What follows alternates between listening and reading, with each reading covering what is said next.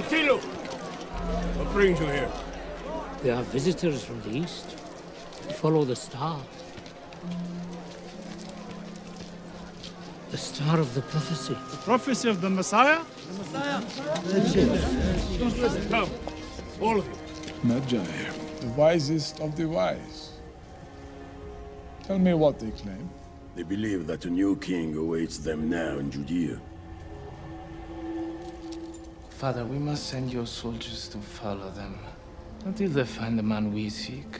And raise their suspicions, then we risk not finding this king at all. Invite them to dine with us. Your arrival is by the hand of Providence. For years, I have studied the words of the prophets. Out of Bethlehem shall come a ruler who shall shepherd my people, Israel. Your Excellency, I too have studied these words. I have waited a lifetime for the signs I now see. As have many. The star, the one that you have followed. Tell me, what does it mean? The prophecy speaks of a child. Heralded by the star, we have followed these many months. What do you mean, a child? Are you not here seeking a man? A man ready to proclaim himself Messiah? No, a child. A Messiah for the lowest of men to the highest of kings. We too have been waiting for God's king. For years.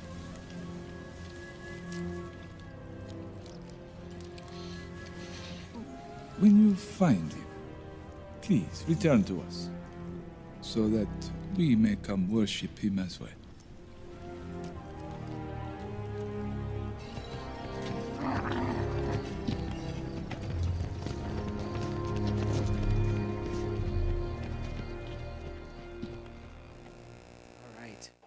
Well, welcome to the fourth and final week in our All Ye Faithful series. What we've been doing, if you're just joining us here today, is we've been going through the Christmas story and looking at different characters in the Christmas story and kind of seeing how it was for them on the first Christmas morning. And if you're kind of new here and just kind of visiting us and saying Christmas was a couple weeks ago, the best thing about being an Orthodox Christian is you get 2 Christmases every year.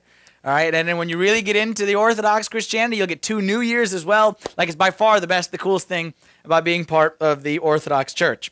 So our Christmas is tomorrow, or Tuesday, I should say, but we celebrate tomorrow evening. So because of that, we're still going with the Christmas story right here. And today, we're going to look at the final character, and it's a character that we don't often look at because he is the bad guy in the Christmas story. Every story needs a bad guy, right? Can't have a story without a villain. And the Easter story, you got Judas, you got Pilate, you got plenty of bad guys. Well, the Christmas story has a bad guy too. And that bad guy's name is Herod, known as Herod the Great or Herod the King.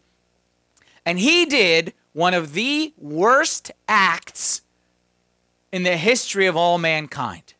It's written about in Matthew chapter 2, verse 16. It says, "Then Herod, when he saw that he was deceived by the wise men, was exceedingly angry, and he sent forth and put to death all the male children who were in Bethlehem and in all its districts from 2 years old and under, according to the time which he had determined from the wise men." We maybe have heard this so often that we don't realize the gravity of what Herod did right here.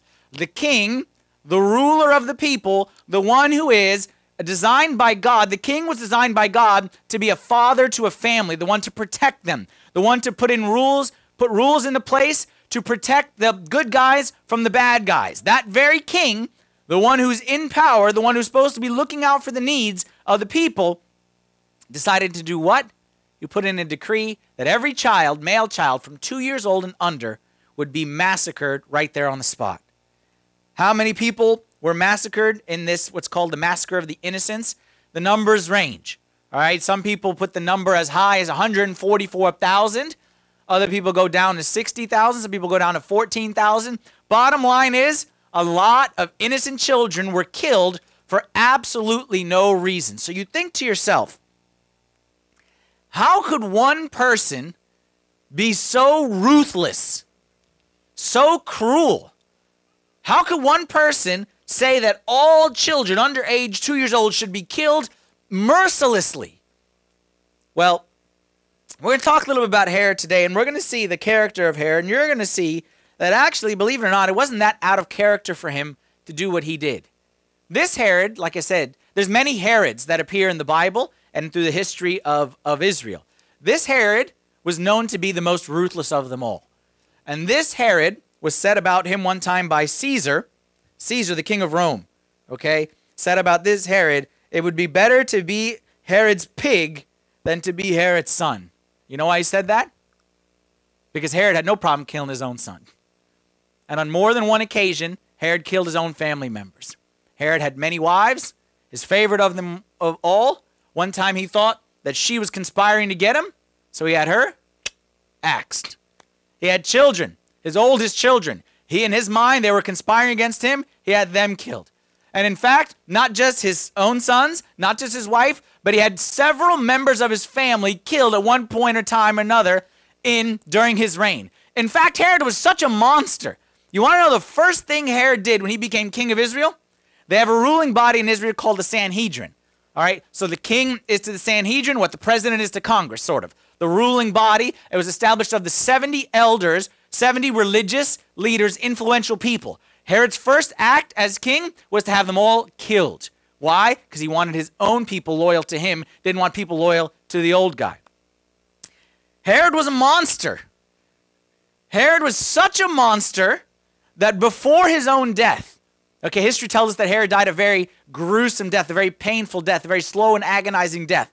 Before his own death, he knew that he was hated by all the people for so many different reasons, and he wasn't sure if anyone was going to mourn his death. So Herod came up with a plan. You know what Herod did?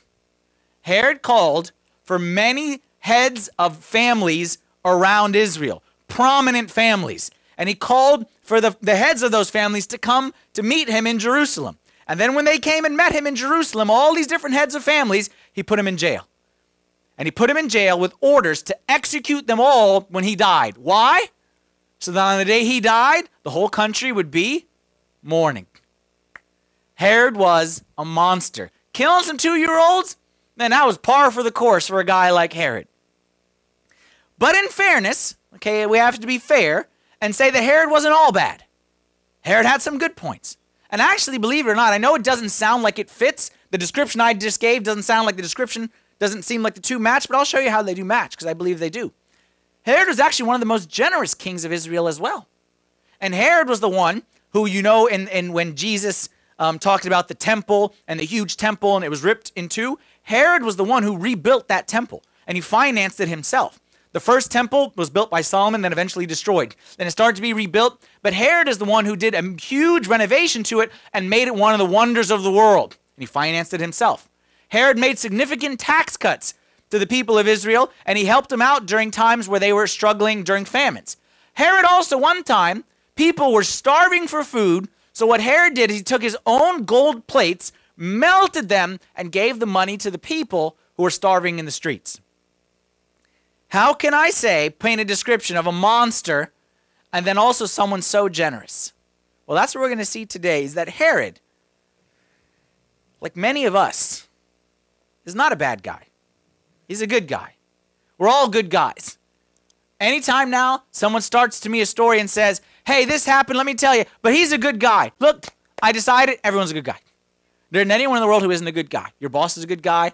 Your coworker's a good guy. Your neighbors, everyone's a good guy. Your wife is a good guy. Your husband's a good guy. Everyone's a good guy. No such thing as not a good guy. Everyone is a good guy. Herod was a good guy, but Herod had one little problem. And when that little problem, someone touched him on that problem, Herod went like a crazy person. What was Herod's problem? He had to always be in control. And as long as he was in control, and as long as he had all the power, and as long as no one conspired to steal his control, generous. No problem. Then that guy tried to take my control, watch out. He's going to regret it, and his whole family and his whole region is going to regret it. Herod, like many of us, good guys. As long as we're in control. Here's the thing that we're going to see here today, especially when it comes to Christmas. When God When God walks into the bus, he's driving. When God enters, God usually doesn't sit shotgun in life. God enters, he drives. And that was Herod's biggest problem, is that he couldn't allow anyone else to drive the bus, even God himself, and that's what got Herod into the problem. Let's go back through the story just so we're all on the same page. The story is in Matthew chapter 2, and it starts like this in verse 1. Now after Jesus was born in Bethlehem of Judea, in the days of Herod the king, behold, wise men from the east came to Jerusalem, saying, Where is he who has been born King of the Jews? For we have seen his star in the east, and have come to worship him. When Herod the king heard this, he was troubled, and all Jerusalem with him. Why was all Jerusalem troubled at this news? It says he was troubled, and troubled is a mild translation right here. He was greatly distressed, and the whole city was greatly distressed with him. Why? When you have a dictator and someone who is so volatile, like someone looks at him wrong and all these people get wiped out. When Saddam Hussein was in power, if he's not having a good day, no one in the city's having a good day. And they saw all of a sudden the king is upset, heads are going to roll. So all the city was in distress because this man was distressed. And why was he so distressed? Listen carefully what I'm about to say right here, and I'm choosing my words carefully. Why was Herod so troubled? You want to know why? I think Herod was the smartest guy in the story. I think Herod was the smartest guy in the story. I think Herod was so troubled because he fully understood what it meant to say that the king of the Jews has been born.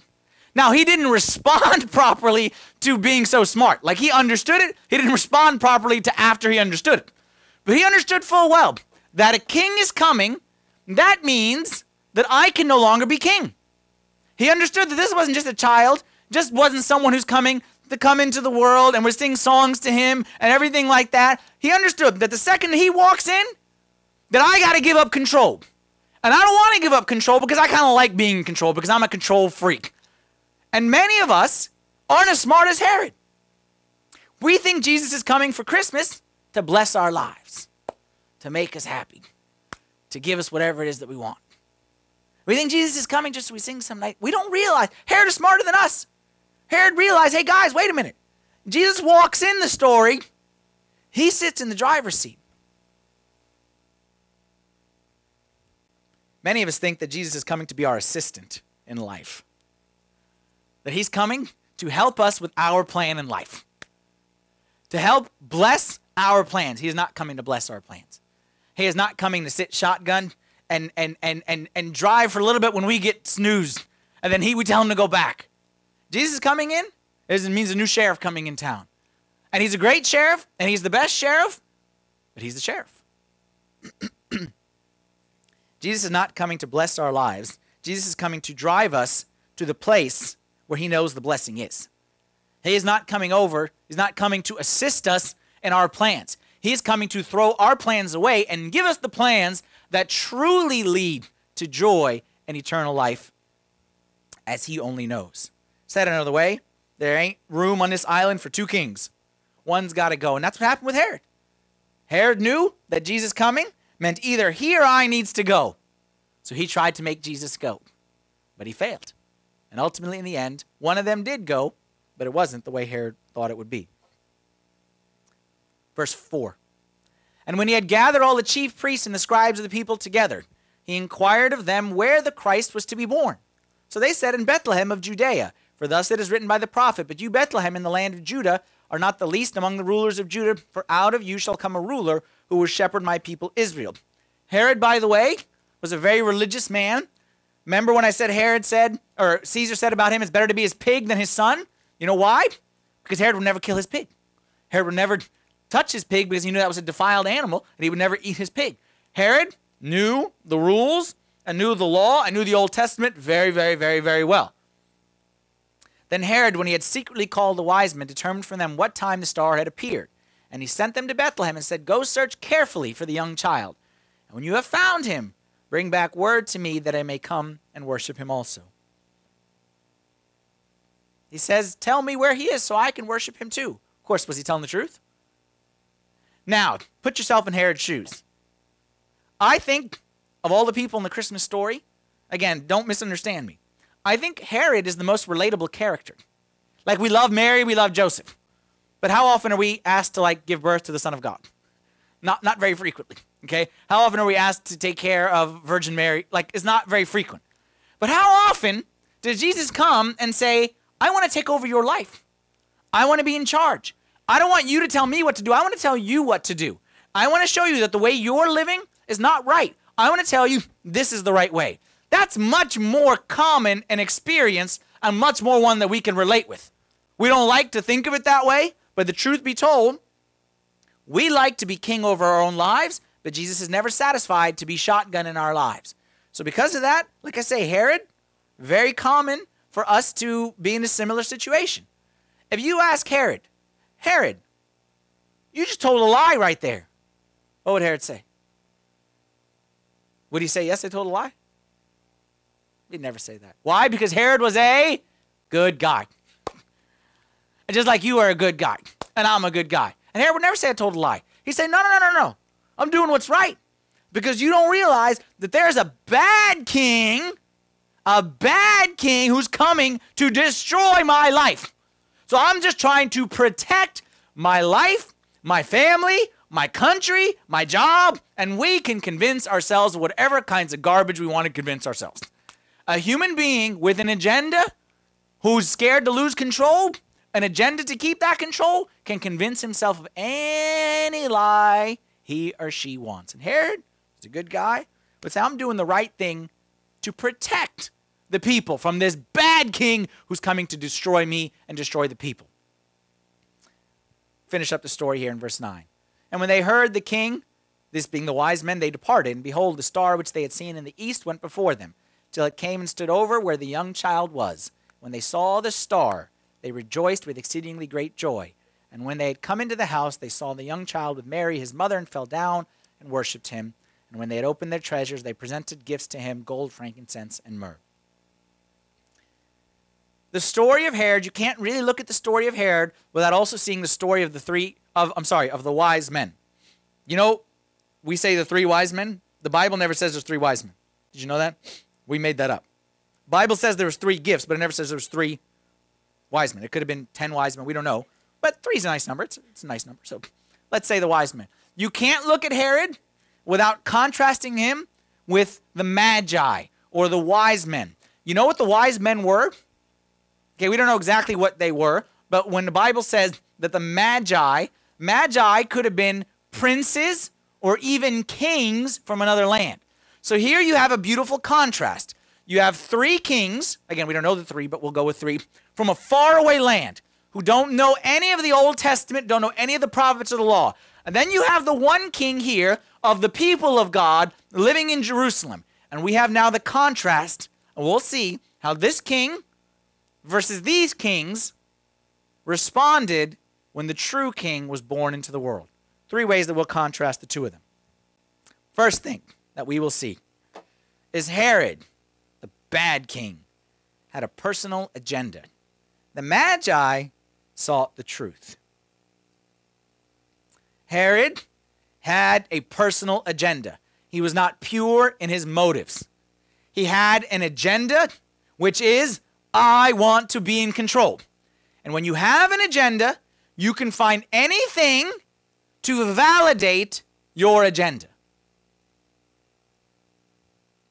Magi, no agenda. Just wanted one thing. What's the truth? Who is this child? Is he the king? If so, we worship him. If he's not, we won't worship him. This is the difference between what some might say, some people are seekers of God. They seek God. They seek the truth. Others are speculators of truth. You know the difference between a seeker and a speculator? Seeker, no agenda. What's the truth? What's the right answer? Speculator? Well, I kind of think God is like this. Because I have my agenda to live this way. I want to, there's many people throughout history who did this. I want to divorce my wife, so I believe in a God who likes divorce. Because I believe that God wants us to all finish my sentence here. God wants me to be happy. It's in the Bible somewhere. God wants me to be happy. And therefore, the only way I'll be happy is to divorce my wife. So I believe God wants me to divorce my wife. And I convinced myself of that agenda. I believe that even though the Bible says this and this and this is wrong, I believe that God didn't really mean it when he said it. No, mercy, mercy. I believe mercy. I'm pro-mercy.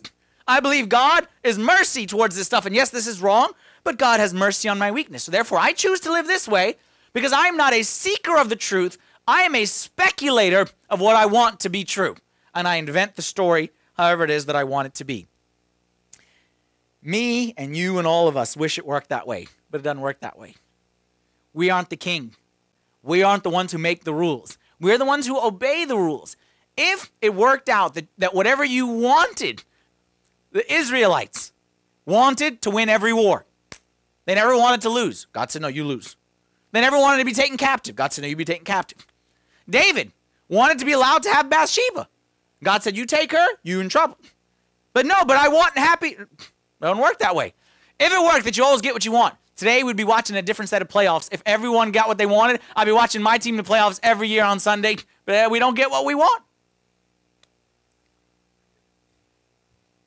Speculators have their own agenda, and they'll do anything they can to prove it right. And the bottom line is you can find a way to validate it. Example. I'll give you an example. You ever thought about this? Answer me this question. The wise men came from a great distance away because they saw a star. And the historians tell us that they traveled from the east. We don't know where that is. Persia, India, somewhere in that direction. And they traveled probably 4 to 6 months watching this one star. Herod was living under the star. How come he didn't see it? Because he wasn't looking for it. Very good. Exactly. Because he didn't care. And there's a star that says there's going to be a king. What king? I don't know about any king. I only know one king. No, here's a sign that says the Messiah is coming. I don't know what you're talking about. I don't see any of that stuff. We see what we want to see, and we hear what we want to hear. And these guys, they were seeking the truth for 6 months, saw this star and saw this star. Herod was less than 6 minutes away from where the child was born. He didn't walk. They walked 6 months. He didn't walk 6 minutes. Why? Because those who have an agenda will always prove their agenda to be right. Story that I read. And it was said it was a true story. I don't know if it's true, but we'll say it as a true story. And once upon a time, there was a guy. And the guy was a young single guy, and he wanted to get married. And he was struggling with loneliness, and he really, really, really wanted to get married. And he would pray and pray and pray and pray that God would help him find a wife and would give him a wife to marry. One day, he's like at his wit's end and like struggling, and he's a good guy. Okay, that's always the preface. He's a good guy. So he's praying, and where's God and all this kind of stuff. And he's driving on a long road trip. And he prays and says, God, I believe. All of a sudden, when you have an agenda, you have very great faith. Okay, all of a sudden, we're great at faith. We can move mountains with our faith when we have an agenda. God, I believe that you're going to give me a wife this weekend. And this weekend, I believe you're going to give me a wife. And God, just reveal thou self unto me, thine servant, because I believe that you will reveal a wife to me this weekend. He's driving in a long, faraway place. He turns on the radio. It's a Christian radio station. Must be from God. God heard my prayers at Christian radio. They're doing a contest, and they're going to announce the winner of the contest. And the winner is a girl named Ellen. That's from God. That's my new wife. Some girl named Ellen is from God. And he spent the rest of that weekend introducing himself to everyone, just looking for a girl named Ellen. Excuse me, is your name Ellen? No. And he asked anybody, is your name Ellen? Your sister's name Ellen? Your mother? Your middle name? Your maiden name? Your favorite character? Your favorite TV show? Like anything. He wanted anyone with the name Ellen. And he went around the whole weekend, didn't find anyone under 65 years old with the name Ellen. We do this all the time, don't we? It's not just the crazy guy right there. We want something to be true, so we put like a verse connected to it and attach some faith to it. Eventually, the story goes, the guy meets a girl. And he found a girl whose name was Lisa. He asked her last name. She said it was Nelson. So that means that her initials are LN. Ellen. And they've lived happily ever after. No, I'm just joking. I don't know if that's true or not. Okay. Bottom line. Jeremiah 29:13. LN, get it? LN? Ellen. Come see me afterwards, okay, if you're struggling, okay? I'll draw you a picture. Jeremiah 29:13. Jesus says it, the Bible says it very clearly. You will seek me and find me when you search for me with all your heart. You can write next to all your heart, no agenda. Neutral. Not trying to prove what I want to be true. I promise you, I've told this to many people, I promise you, you can find a verse in the Bible to validate anything you want to do. Find me something you want to do, I'll find you a verse in the Bible that can prove it. You say to yourself, I'm greedy and I want to be rich. Well, there's a verse in there that says something about God wants to bless us with abundant riches, doesn't it? Give us wealth and prosperity, doesn't it? You're a workaholic. And you justify your workaholic. Hey, isn't there a verse in the Bible that says if anyone will not work, neither shall he eat? There's that verse in the Bible, everyone's favorite verse. You can do anything you want under the he shall give you the desire of your heart. You can do anything you want under the he shall give you the desire or give you a future. You can do anything that you want. And you can find a Bible verse to validate it when you have an agenda. I'll give you a great verse. I think it's in your handout. It's a verse from a part of the Bible that you will never, ever, ever hear, or not never, ever, but very rarely hear about. It's the book of Sirach, okay? It's coming from the Old Testament. It's a book of wisdom, and it says, Sirach 4:28, fight to the death for truth, and the Lord God will fight for you. I love that verse. Fight to the death for truth, and the Lord God will fight for you. Too many of us are not fighting for truth. Herod was not fighting for truth. Herod was fighting for his own agenda. That's why he lost. The wise men were fighting and traveling for the truth, and that's why they found the Lord Jesus. Number one, Herod had an agenda. Wise men sought the truth. Number two, the Magi surrendered to the new king. Herod resisted. The Magi surrendered to the new king. Herod resisted. You're going to go to big bad Herod the Great. You're going to tell me surrendered? Excuse me? I don't surrender. You surrender. Because we have, the word surrender has a very negative connotation in our minds. Because we think in terms of a winner and a loser. So therefore, whoever surrenders is the loser, and whoever doesn't is the winner. And we don't want to be losers, so we refuse to surrender. That ain't at all how the Bible uses the word surrender. Surrender doesn't mean to lose. Surrender means actually to find a victory. Because it's only when we surrender to God that we will find true victory. Why? James chapter 4, verse 7 and 10. It says, therefore submit, or submit is like surrender. Submit to God. Humble yourselves in the sight of the Lord, and he will lift you up. Bottom line is this. Is in life, you can either be with God or you can be against God. If you are against God, you find the biggest, baddest, strongest guy in the school, and you're in junior high. You find the biggest, strongest guy, and that's the guy that you want to be on your side. You don't want to be against him.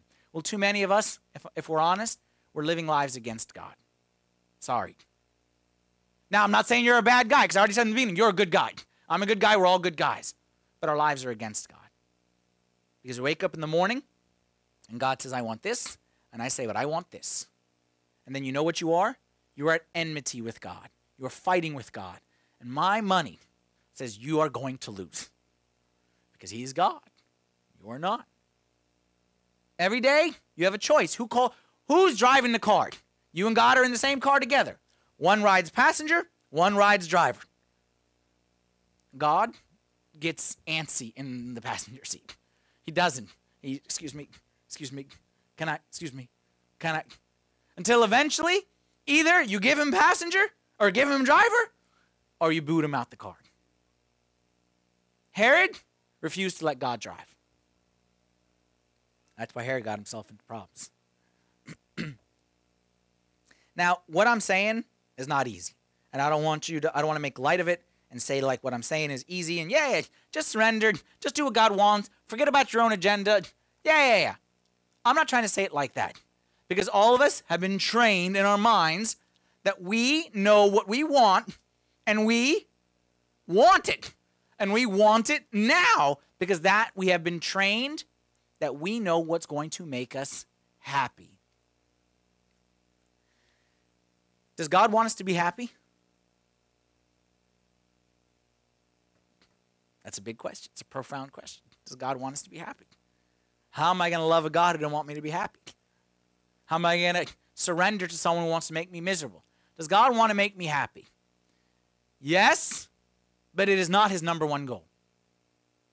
Because God's number one goal is not your happiness, but your holiness. And it's when we become holy that we will truly be happy. But happiness is not an end in and of itself. Holiness is the end. And this is why we have the conflict with God. Because we say, I can't surrender because then I won't be happy. But God says, the goal isn't to make you happy. The goal is to make you holy. Like, let's try not to, we become brainwashed by things that we're told over and over and over and over and over.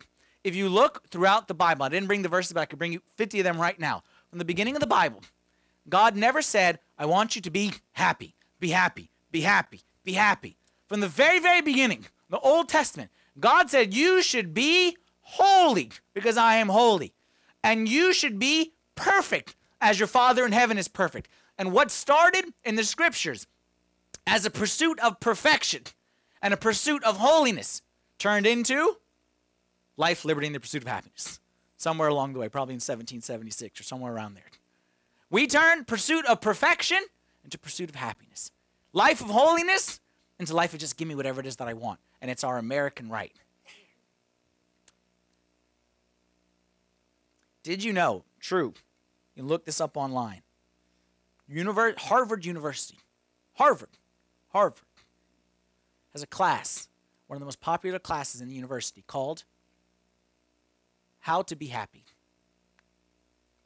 And that's a real class taught by real professors who have written real books. And it's one of the most popular classes in the university.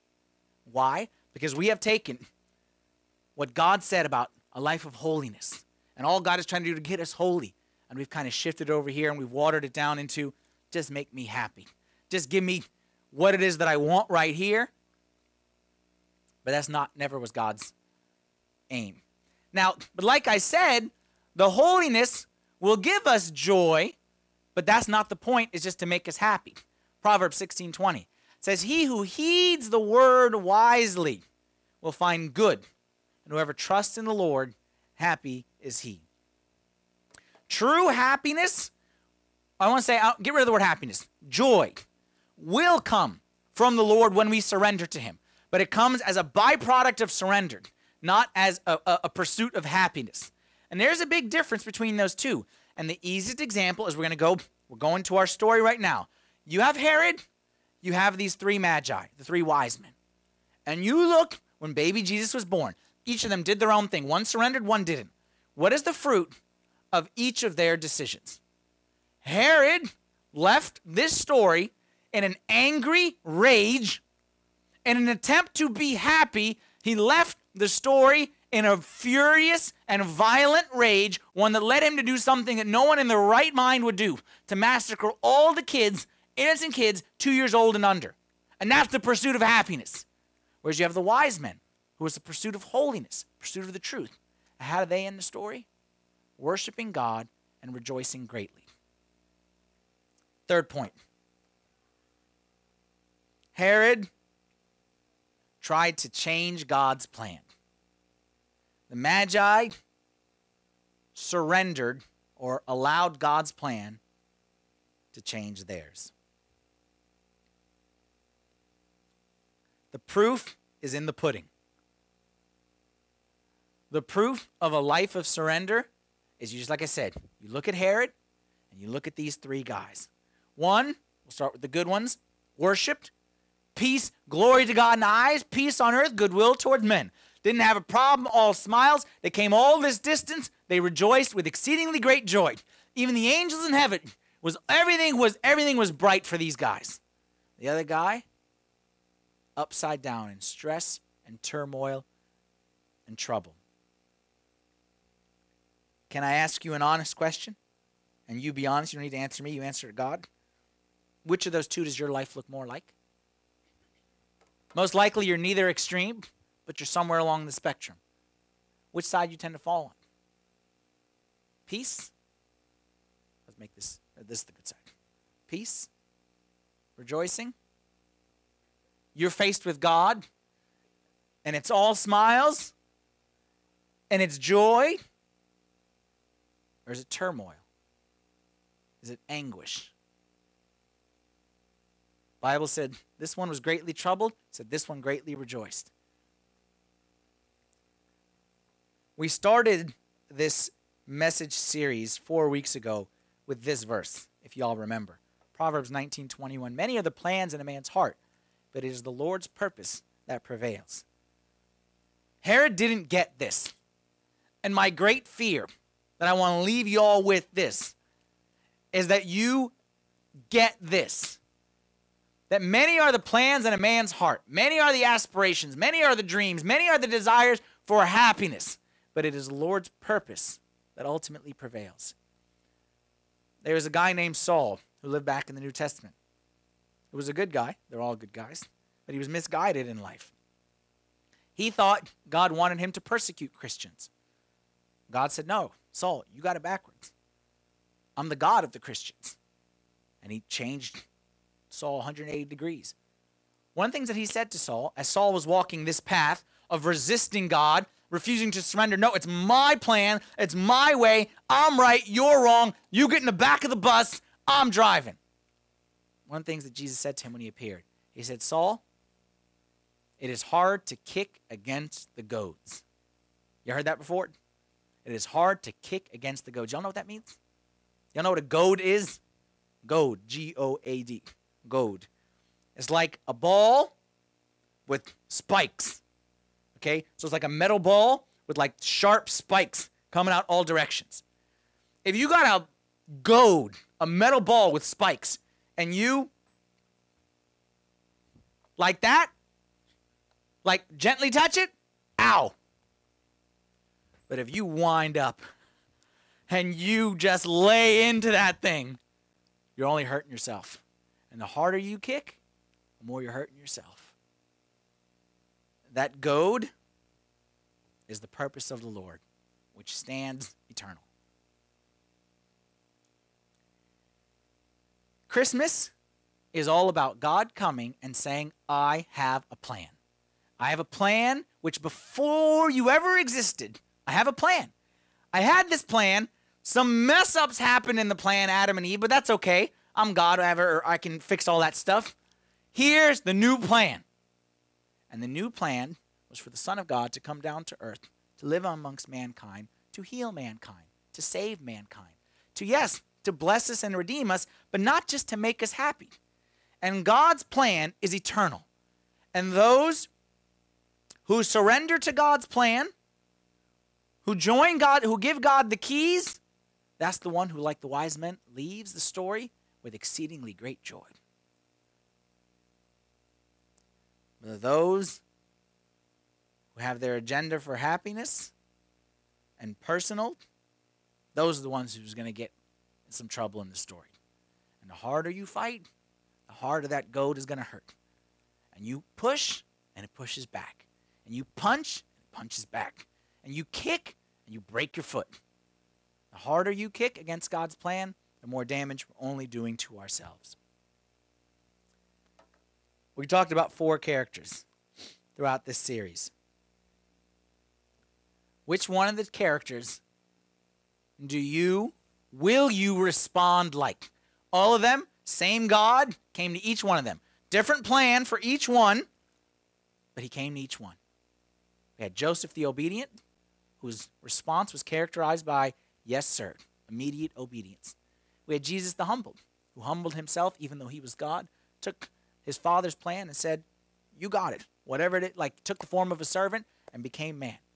We had Mary, Virgin Mary the submissive, who said, behold, the maidservant of the Lord.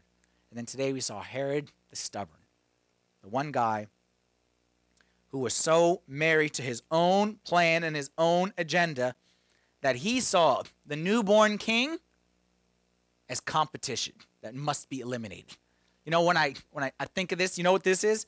Remember, we were kids, Tonya Harding and Nancy Kerrigan? Okay, that's what Herod was, okay? Because all of a sudden, for those who didn't know, Nancy Kerrigan, there was an ice skating thing, and Nancy Kerrigan was going to beat Tonya Harding, so Tonya Harding went and clubbed. She got those goons to club to take her out of the competition, the Olympics. That's what Herod did. Herod saw Jesus, the new king, as competition, as someone who's coming to take over my life and destroy my life and ruin my plan and make me miserable and take away my happiness. And he couldn't see that Jesus was coming to do the exact opposite. Jesus was coming to fulfill his life. And Jesus was coming to redeem his life. I tell you, Jesus is coming. I tell you tomorrow, not tomorrow, today he's coming into your life. And he's coming to take over. How do you respond to that? I'll leave you all with this verse. It's been one of my favorite verses for the past couple months. I told it to many of y'all. Lamentations 3:25. It says, the Lord is good to those who wait for him, to the soul who seeks him. It is good that one should hope and wait quietly for the salvation of the Lord. Herod was a good guy. Just like you're a good guy, I'm a good guy. We're all good guys. Herod was a smart guy. Smart enough to realize that when this child comes in, everything changes. How will you respond?